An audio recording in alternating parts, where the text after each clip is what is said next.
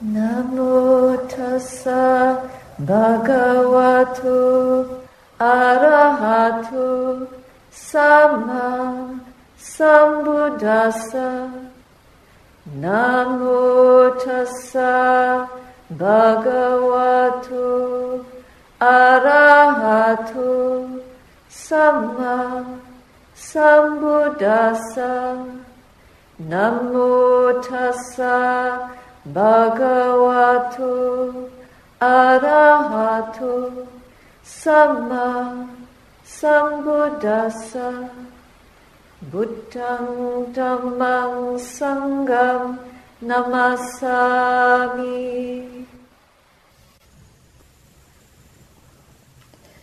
We spoke about the 10 armies of Mara.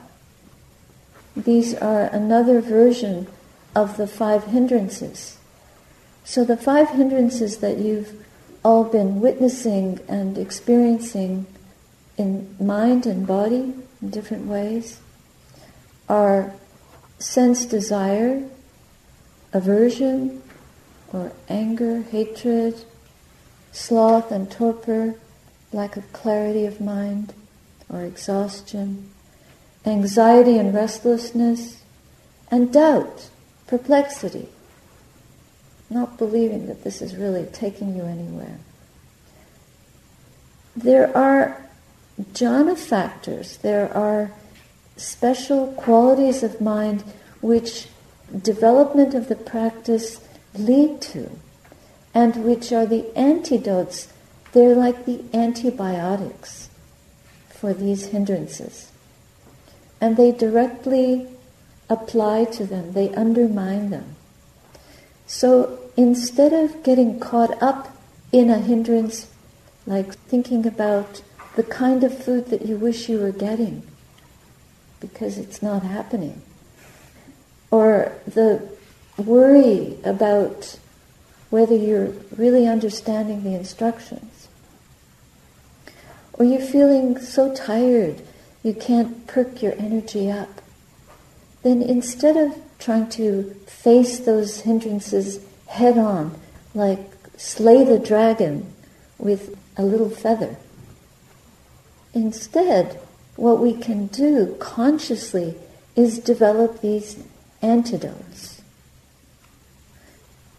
I'll just go through the factors of jhana, and jhana is a power of mind, a way that the mind burns up defilements by developing these factors and leading the mind to really enter into the object and be present for it in a way that is unobstructed, undefiled, and takes us far from the sense realm.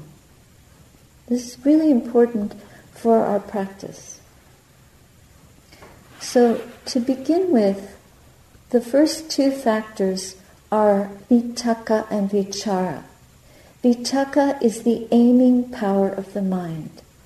All of us have this ability. You direct your attention at the object, whether it's the breath or you're scanning the body. It could be at the top of your head, your heart, solar plexus, your belly. Wherever you're focusing your mind, you aim your attention there. And this aiming power of the mind, just like the archer that aims the bow that she might be pulling on. So this kind of aiming is directing our attention in one spot. One spot. And this is an energy that lifts the mind up and carries it forward until it lands where it's intended. Vitakka is directly the antidote to sloth and torpor. Because when we are bringing our attention towards the object, we're making the right effort, a wholesome effort, a concerted effort, a devoted effort, a constant, continuous effort, an energetic focus on and directing the mind, just like a director who stands in front of an orchestra and conducts, and all the instruments play together. If there was no conductor, they would make a very discordant sound. But as soon as the conductor raises his hand or moves it in a particular direction, the instruments seem to line up, and the sound that comes is very pleasing. So in this way, the energy of the heart is lifted up and directed towards the object in one energetic flow. There is no tiredness in that. It's an uplift, and it's aimed in one direction. And that direction is not towards the sense realm. It's away from it. So it's very wholesome, very pure. Vitakka is this aiming power. All of us have it. Very often we spend our energy in life aiming towards objects, other objects, distractedly, going hither and thither. But by aiming energetically in one spot, we fight, we disrupt, we obstruct, we prevent the mind from giving into this tiredness, sleepiness, this dullness, this lack of clarity. And the mind wakes up, and in that wakefulness, it looks and sees the object clearly. How can we work with an object until we see it? That's why vitakka is so important. And it's the harbinger of all the other factors. We start out by having the energy to work. Like a surgeon, before the surgeon gets into the amphitheater where he's going to perform the surgery, he or she will wash hands, put on a gown, prepare all the instruments, then enter the chamber and apply a concerted energy, awake, not to slip up. Can't slip up when you're cutting up someone. You really have to be careful. So here we're working with the mind. It's so delicate. We want to aim in the right way. There's a very famous Zen story about a Zen master who tested his students by asking them to shoot at a bird in a tree. It's like a target. And so they're supposed to aim the arrow at this bird in the tree. It's just a fake little bird. And so he asked the student, "What do you see?" And the student says, "I see a bird sitting in the tree." Dismissed.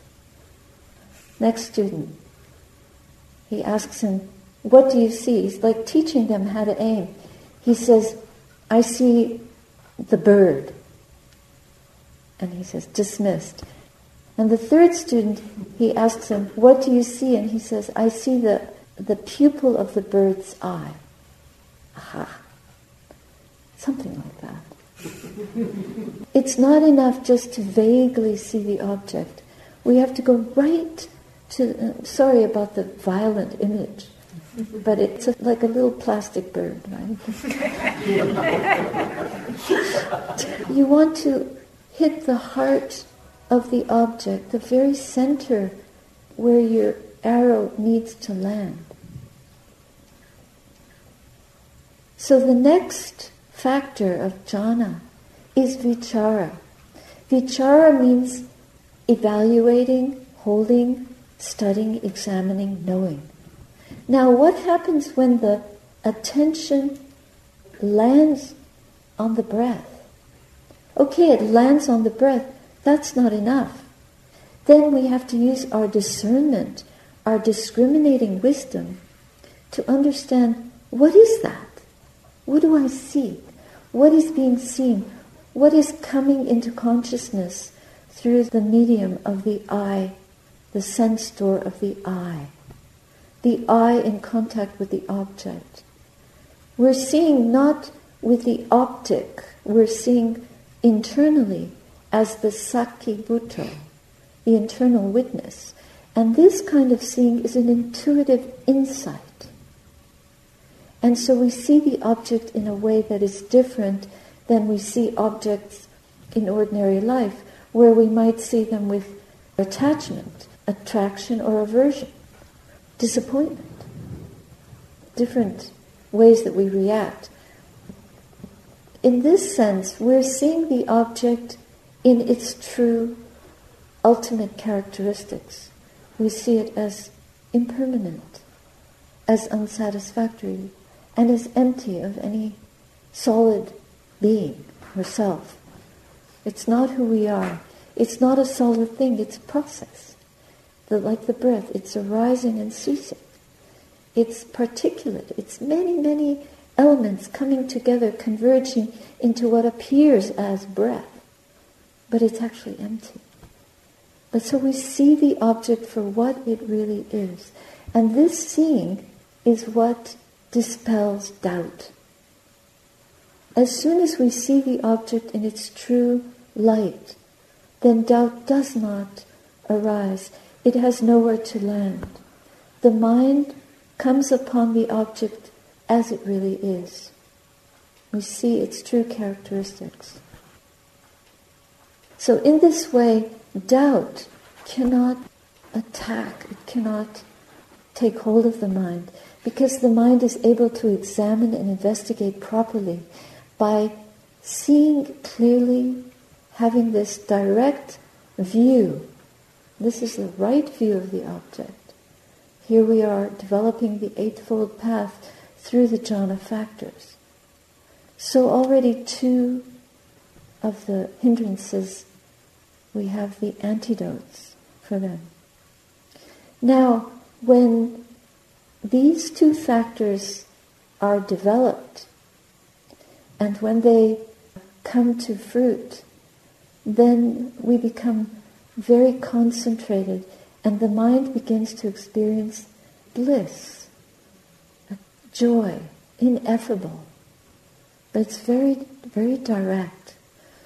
And this is called piti.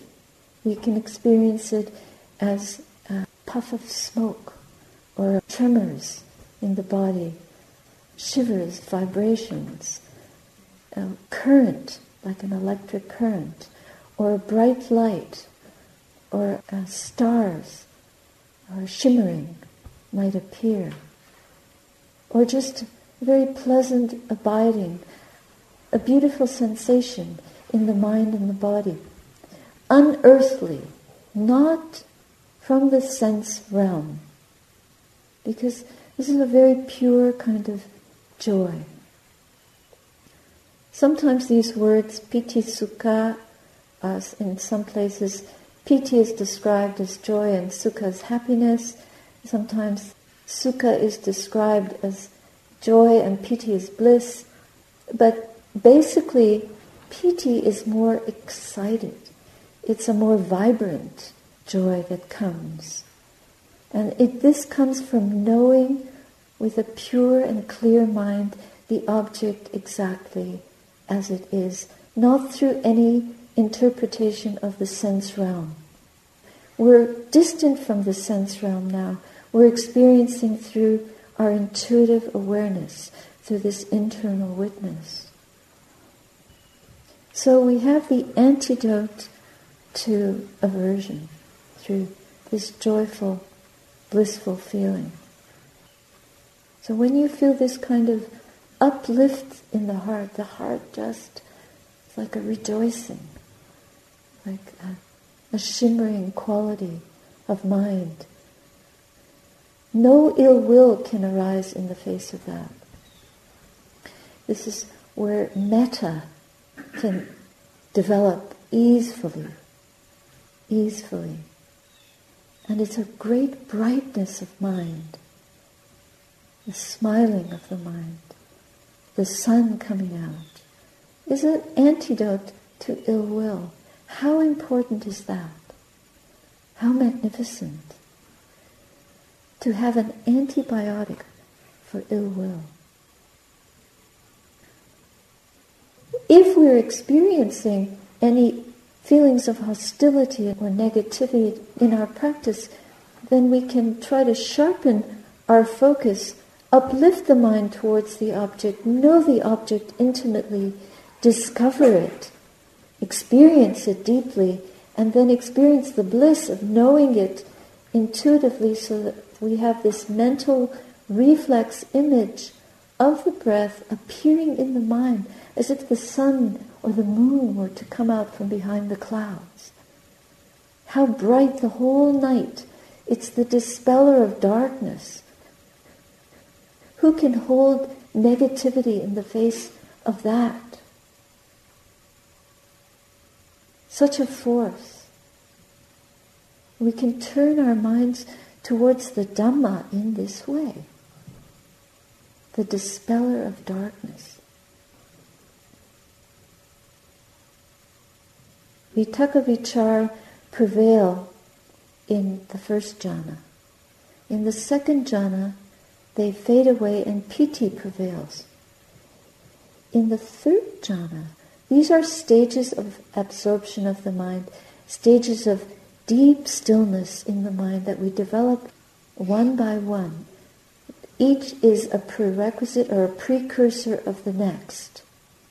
And they evolve naturally as these particular factors of concentration are developed and perfected. And in their development and perfection, mindfulness is also evolving and maturing and ripening. So in the third jhana, piti subsides and sukha prevails. Sukha is the antidote of restlessness. It's the mind that is non-distracted. It doesn't want to wander anymore. It's so very serene. This is a happiness that doesn't waver the way the previous piti, like when the ocean has waves in it. And it's very beautiful to see the waves. But even more lovely is to see the ocean completely still, not a ripple, extending into eternity. And that's the mind that is serene. It's a happiness that is profound because we have so deeply entered the object, the mind does not wish to stir. It's content, contented, contentment, a deep serenity of mind. And some of you may be experiencing this. So there's no restlessness arising. Like in the previous state, there was a bliss, but bliss can be tiring.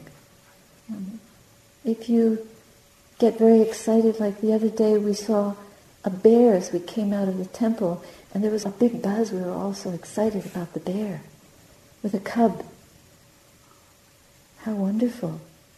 Of course, it was at a safe distance. That was also wonderful. And we were next to the temple. We felt very secure.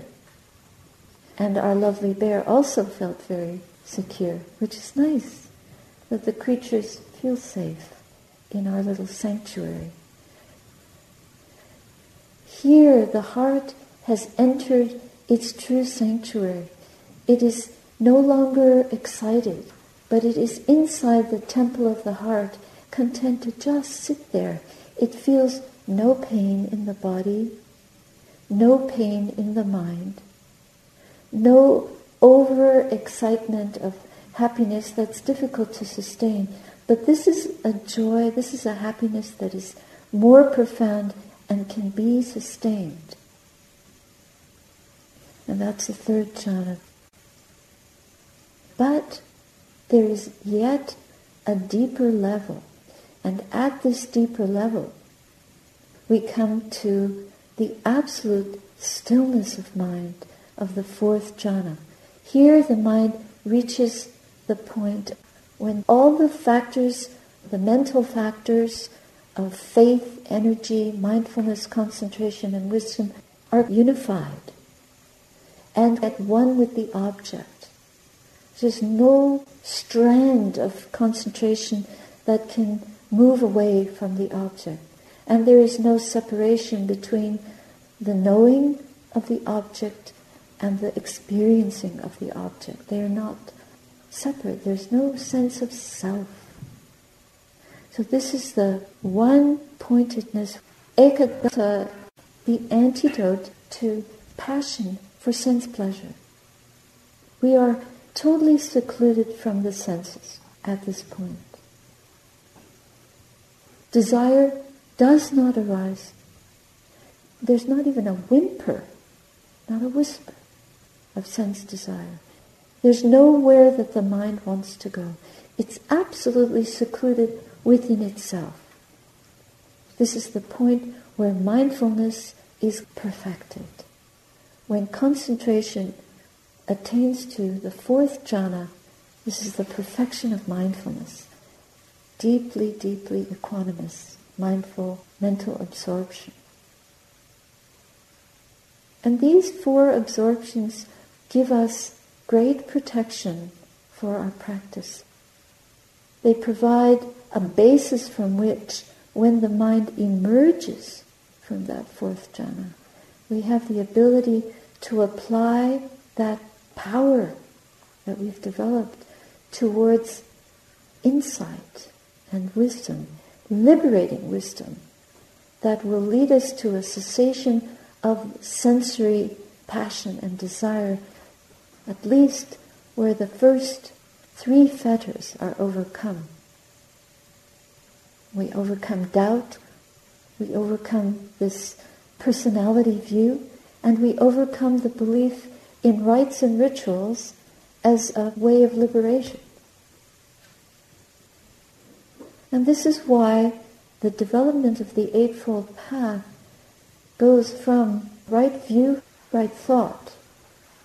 Right view is a right seeing, and this is developed through the clarity of mind where we started with aiming correctly and examining the object and knowing it truly. This is developing right view and right thought, right intention, right aim. And then right virtue is the purification of mind through triumphing over the five hindrances. It's essential, highest value for us on this path. This is worthy of our greatest effort to develop this kind of virtue. It's more than just right speech and right action. Coming into this purity, we can then pick up virtue in our lives much more faithfully and earnestly because we understand the power of virtue. It's not just, okay, I'll keep these 5 precepts if I have to. But it's realizing the danger in the slightest diversion from virtue. There is no more bargaining. Oh, just a drink here and there. There's no need. We see the decline of the practice if we compromise on virtue. They are so directly connected. And then for a meditator, right livelihood is how do we spend our time? Right effort, right mindfulness, and right concentration. Where does all this lead? Working together, the samatha vipassana practice leads to right release, the liberation of mind, knowledge and vision of the path, and the fruit of the path. Inside these practices, we see that sustaining these jhana factors is not enough to establish a basis for wisdom and insight. Because many a practitioner has gotten caught in the joys of the concentrated mind and forgotten about the development of wisdom. Sayadaw U Pandita would never teach the jhanas until a student had applied themselves very diligently to the development of insight, because he didn't want them to get trapped. And my first teacher Fakar Kapali Baba in India back in 1972, he was always warning me, don't lie down in the shade of a tree when you have the whole path in front of you. Don't get caught in the pleasures of different stages of the path until you have completed the first stage, where you have true protection, where you will never decline again, never revert to worldly aims and values. Because just developing the jhanas of themselves, that's not a permanent protection unless they are sustained and continued until we reach Satipaññā, the first stage of awakening. Then there's a place of safety. And even from there, not to relax, but keep developing our wisdom and our insight until we have complete freedom. This is the possibility that the Buddha promised us if we give our whole heart to this practice. Some people do that by entering the monastery. But simply shaving one's head and wearing a robe is also not a guarantee. In the monastery, one can also tread water and not be diligent. Whatever form one uses, one must apply oneself to the path diligently and continue to develop it, cultivate it, devote oneself to it year after year until our last breath, until we reach the goal, and even then never stop practicing and being mindful, being aware, being awake. And then return into the world to help others receive the blessings of this teaching. The work doesn't end. But what we really can change ourselves, we can't change anybody else's mind. There's no way, even our best intention, even if we're on our deathbed and all our loved ones come and rally around us and try to help us get enlightened, there's nothing they can do. We have to do it ourselves. No one can do it for us. So this is urgent. We don't know when death will come knocking. We always think that it's not going to happen to me. But we are death-bound, every single one of us. These bodies are full of death. If we reflect on them even for a minute, we can see that they're constantly in a process of death and decay, dying away and decaying. You look at a picture of yourself from just a few years ago and you can think, well, who was that? These bodies are nothing. We don't know how old we really are in terms of countless lifetimes of struggling with our kilesas and trying to purify and offload and be freed from these realms, circling in the cosmos over and over again, getting recycled into different forms and not being freed from the rounds of suffering. So we must rethink all these conventions that we've been weaned on and fed throughout our lives. We have to rethink them and transform our consciousness so that we understand our predicament more truly. Not the way the world teaches it to us, but the way we discover the truth here within this fathom-long body and mind and these combined mental and physical processes. These right here are our teachers. By studying them, we come to know the Four Noble Truths. Suffering, its origin, its ending, and the path to realize the cessation of suffering.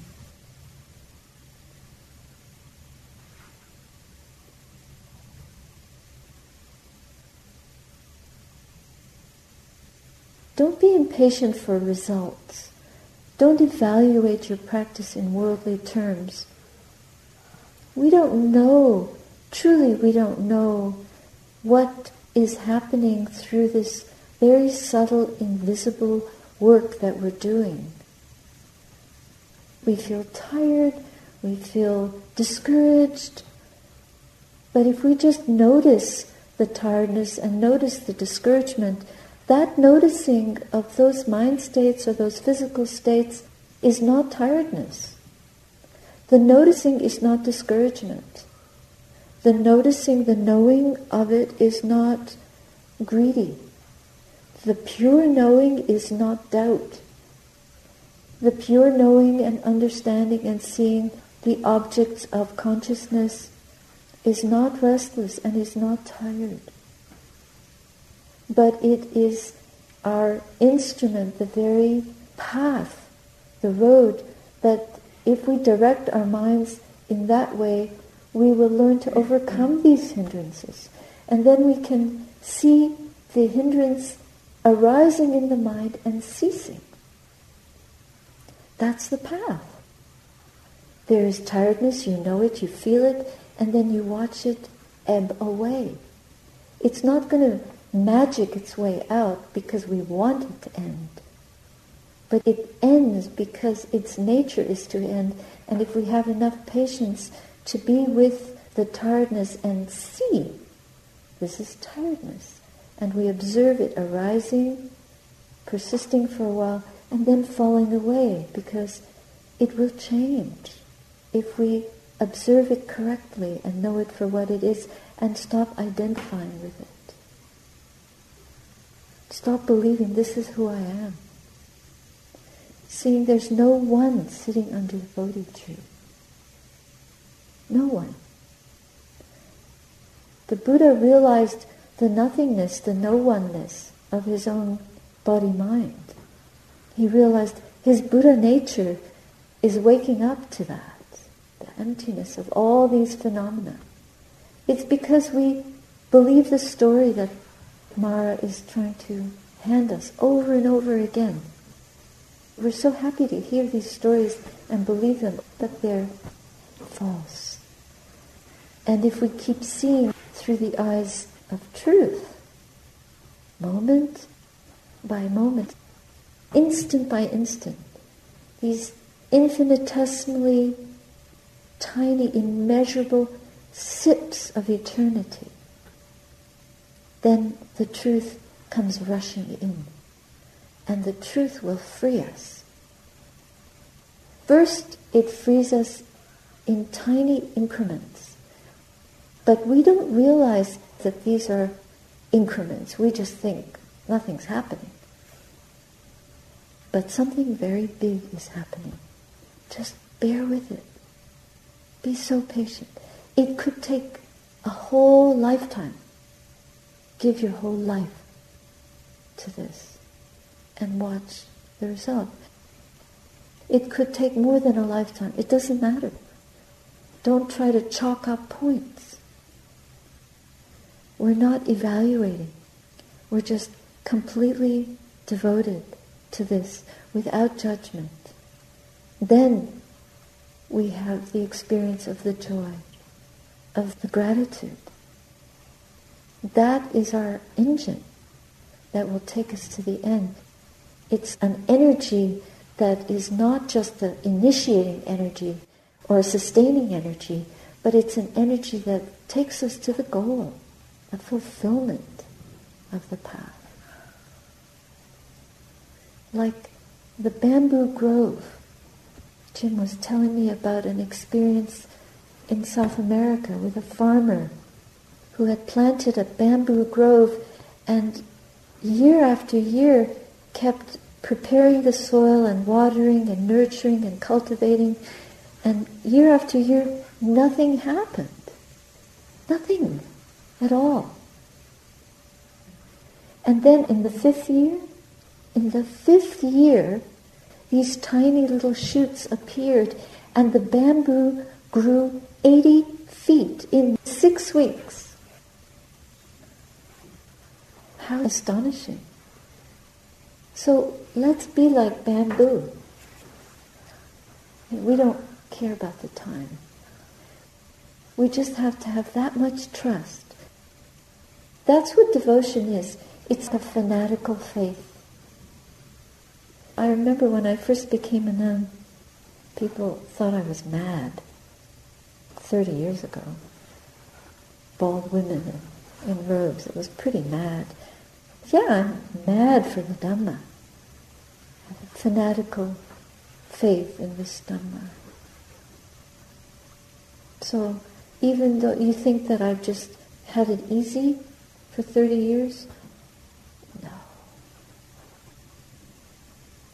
But this is what keeps me going, is I just trust so deeply that this path is the only freedom to be found, is this way, this kind of work.